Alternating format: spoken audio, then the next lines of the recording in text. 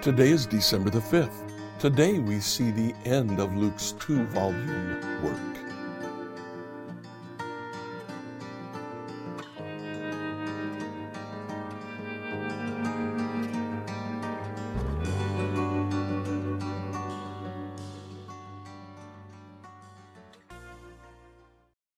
Today I'd like you to read the end of the book of Acts, Acts chapters 26 to 28.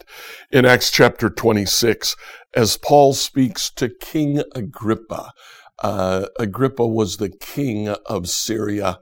It was by and large an honorary title, one given to the local people so that they could have the image of self-governance, when in reality Rome was governing them through the general and through local regional curators.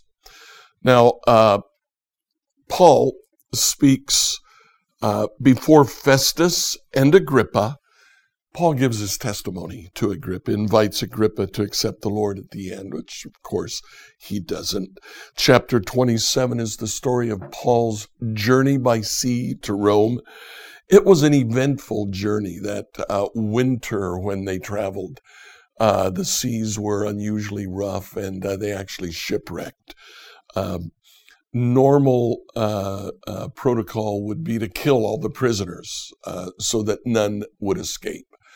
But Paul had already made himself friends with the centurion who was taking Paul to Rome. So when they shipwrecked, instead of killing all the prisoners, the centurion simply said, "Let's gather together, boys." They did, and by spring, a new boat, they made it to Rome.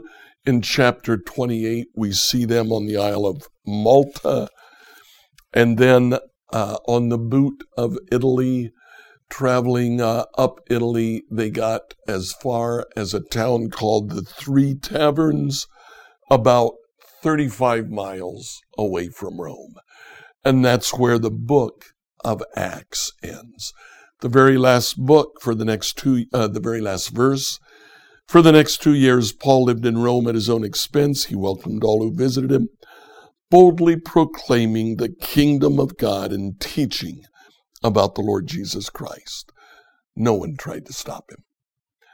Luke's 2-volume work, the Gospel of Luke and the book of Acts, serves primarily to show the kingdom of God.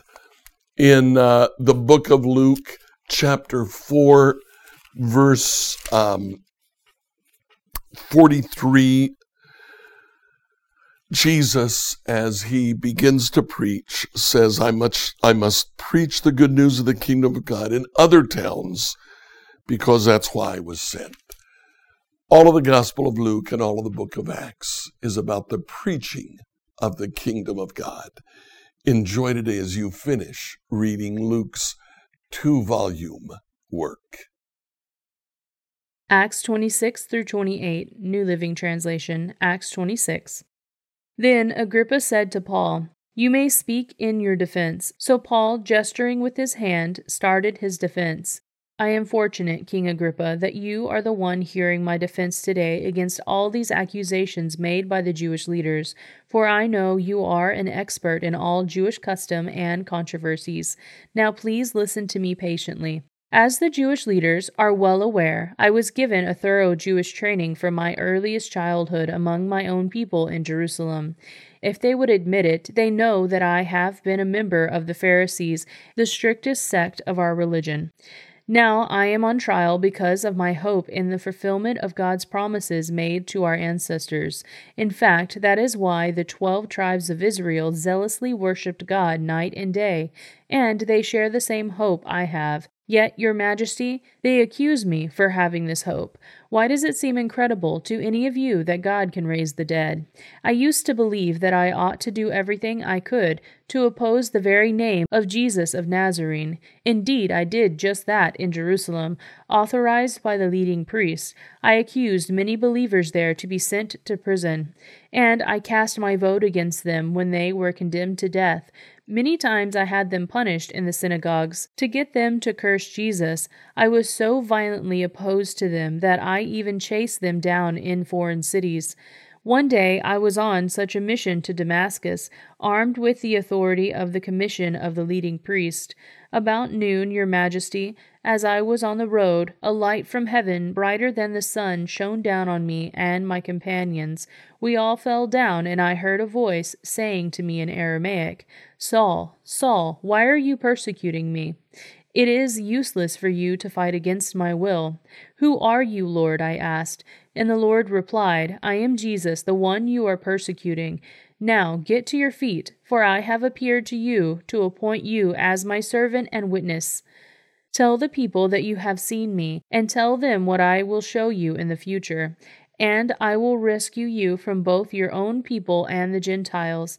Yes, I am sending you to the Gentiles to open their eyes, so they may turn from darkness to light and from the power of Satan to God.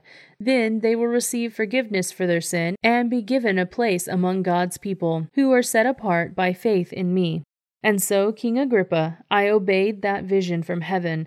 I preached first to those in Damascus, then in Jerusalem, and throughout all Judea, and also to the Gentiles, that all must repent of their sins and turn to God, and prove that they changed by the good things they do. Some Jews arrested me in the temple for preaching this, and they tried to kill me, but God has protected me right up to this present time, so I can testify to everyone, from the least to the greatest. I teach nothing except what the prophets and Moses said would happen, that the Messiah would suffer and be the first to rise from the dead, and in this way announce God's light to the Jews and Gentiles alike. Suddenly Festus shouted, "Paul, you are insane. Too much study has made you crazy." But Paul replied, "I am not insane, most excellent Festus. What I am saying is the sober truth, and King Agrippa knows about these things. I speak boldly, for I am sure these events are all familiar to him, for they were not done in a corner. King Agrippa, do you believe the prophets? I know you do." Agrippa interrupted him. "Do you think you can persuade me to become a Christian so quickly?" Paul replied, "Whether quickly or not, I pray to God that both you and everyone here in this audience might become the same as I am, except for these chains." Then the king, the governor, Bernice, and all the others stood and left. As they went out, they talked it over and agreed, "This man hasn't done anything to deserve death or imprisonment." And Agrippa said to Festus, he could have been set free if he hadn't appealed to Caesar. Acts 27. When the time came, we set sail for Italy. Paul and several other prisoners were placed in the custody of a Roman officer named Julius. Aristarchus, a Macedonian from Thessalonica, was also with us. We left on a ship whose home port was Adrumittium on the northwest coast of the province of Asia. It was scheduled to make several stops at ports along the coast of the province. The next day, when we docked at Sidon, Julius was very kind to Paul and let him go ashore to visit friends so they could provide for his needs.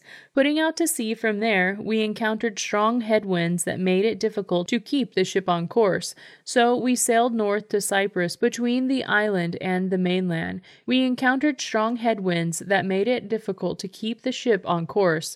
So we sailed north to Cyprus between the island and the mainland. Keeping to the open sea, we passed along the coast Cilicia and Pamphylia, landing at Myra in the province of Lycia. There, the commanding officer found an Egyptian ship from Alexandria that was bound for Italy, and he put us on board. We had several days of slow sailing, and after great difficulty we finally neared Cnidus. But the wind was against us, so we sailed across to Crete, and along the sheltered coast of the island past the Cape of Salmone.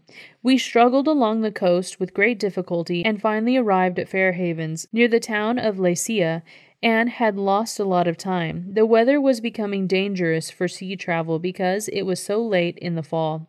And Paul spoke to the ship's officers about it. "Men," he said, "I believe there is trouble ahead if we go on. Shipwreck, loss of cargo, and danger to our lives as well."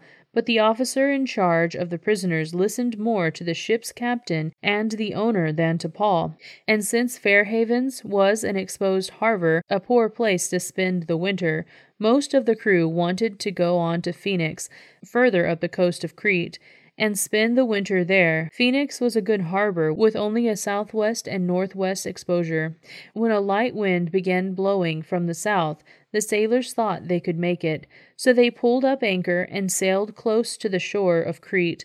But the weather changed abruptly, and a wind of typhoon strength, called a northeasterner, burst across the island and blew us out to sea. The sailors couldn't turn the ship into the wind, so they gave up and let it run before the gale. We sailed along the sheltered side of a small island named Cauda, where with great difficulty we hoisted aboard, the lifeboat being towed behind us. Then the sailors bound ropes around the hull of the ship to strengthen it. They were afraid of being driven across to the sandbars of Syrtis off the African coast, so they lowered the sea anchor to slow the ship and were driven before the wind. The next day, as gale-force winds continued to batter the ship, the crew began throwing the cargo overboard. The following day, they even took some of the ship's gear and threw it overboard. The terrible storm raged for many days, blotting out the sun and the stars, until at last all hope was gone. No one had eaten for a long time. Finally, Paul called the crew together and said, "Men, you should have listened to me in the first place and not left Crete. You would have avoided all this damage and loss. But take courage, none of you will lose your lives, even though the ship will go down. For last night an angel of God, to whom I belong and whom I serve, stood beside me, and he said, 'Don't be afraid, Paul, for you will surely stand trial before Caesar.' What's more, God in his goodness has granted safety for everyone sailing with you, so take courage, for I believe God. It will be just as he said, but we will be shipwrecked on an island." About midnight on the 14th night of the storm, as we were being driven across the Sea of Adria, the sailors sensed land was near. They dropped a weighted line and found that the water was 120 feet deep. But a little later they measured again and found it was only 90 feet deep. At this rate they were afraid we would soon be driven against the rocks along the shore. So they threw out 4 anchors from the back of the ship and prayed for daylight. Then the sailors tried to abandon the ship. They lowered the lifeboat as though they were going to put out anchors from the front of the ship. But Paul said to the commanding officer and the soldiers, "You will all die unless the sailors stay aboard." So the soldiers cut the ropes to the lifeboat and let it drift away. Just as day was dawning, Paul urged everyone to eat. "You have been so worried that you haven't touched food for 2 weeks. Please eat something for your own good, for not a hair of your heads will perish." Then he took some bread, gave thanks to God before them all, and broke off a piece and ate it. Then everyone was encouraged and began to eat. All 276 of us were on board. After eating, the crew lightened the ship further by throwing the cargo and wheat overboard. The morning dawned. They didn't recognize the coastland, but they saw a bay with a beach and wondered if they could get to shore by running the ship aground. So they cut off the anchors and left them in the sea. Then they lowered the rudders, raised the foresails, and headed toward shore, but they hit a shoal and ran the ship aground too soon. The bow of the ship struck fast, while the stem was repeatedly smashed by the force of the waves and began to break apart. The soldiers wanted to kill the prisoners to make sure they didn't swim ashore and escape, but the commanding officer wanted to spare Paul, so he didn't let them carry out their plan. When he ordered all who could swim to jump overboard first and make for land, the others held on to planks and debris from the broken ship, so everyone escaped safely to shore. Acts 28. Once we were safe on shore, we learned that we were on the island of Malta. The people of the island were very kind to us. It was cold and rainy, so they built a fire on the shore to welcome us. As Paul gathered an armful of sticks and was laying them on the fire, a poisonous snake, driven out by the heat, bit him on the hand. The people of the island saw it hanging from his hand and said to each other, "A murderer, no doubt. Though he escaped the sea, justice will not permit him to live." But Paul shook off the snake into the fire and was unharmed. The people waited for him to swell up or suddenly drop dead, but when they had waited a long time and saw that he wasn't harmed, they changed their minds and decided he was a god. Near the shore where we landed was an estate that belonged to Publius, the chief officer of the island. He welcomed us and treated us kindly for 3 days. As it happened, Publius's father was ill with fever and dysentery. Paul went in and prayed for him, and laying his hands on him, he healed him. Then all the other sick people on the island came and were healed. As a result, we were showered with honors, and when the time came to sail, people supplied us with everything we would need for the trip. It was 3 months after the shipwreck that we set sail on another ship that had wintered at the island, an Alexandrian ship with 2 twin gods as its forehead. Our first stop was Syracuse, where we stayed 3 days. From there we sailed across to Rhegium. A day later a south wind began blowing, so the following day we sailed up the coast to Puteoli. There we found some believers who invited us to spend a week with them, and so we came to Rome. The brothers and sisters in Rome had heard we were coming, and they came to meet us at the Forum on the Appian Way. Others joined us at the 3 taverns. When Paul saw them, he was encouraged and thanked God. When we arrived in Rome, Paul was permitted to have his own private lodging, though he was guarded by a soldier. 3 days after Paul's arrival, he called together the local Jewish leaders. He said to them, "Brothers, I was arrested in Jerusalem and handed over to the Roman government. Even though I had done nothing against our people or the customs of our ancestors, the Romans tried me and wanted to release me because they found no cause for the death sentence. But when the Jewish leaders protested the decision, I felt it necessary to appeal to Caesar, even though I had no desire to press charges against my own people. I asked you to come here today so we could get acquainted, and so I could explain to you that I am bound with this chain because I believe that the hope of Israel, the Messiah, has already come." They replied, "We have no letters from Judea or reports against you from anyone who has come here. But we want to hear what you believe, for the only thing we know about this movement is that it is denounced everywhere." So a time was set, and on that day a large number of people came to Paul's lodging. He explained and testified about the kingdom of God and tried to persuade them about Jesus from the Scriptures.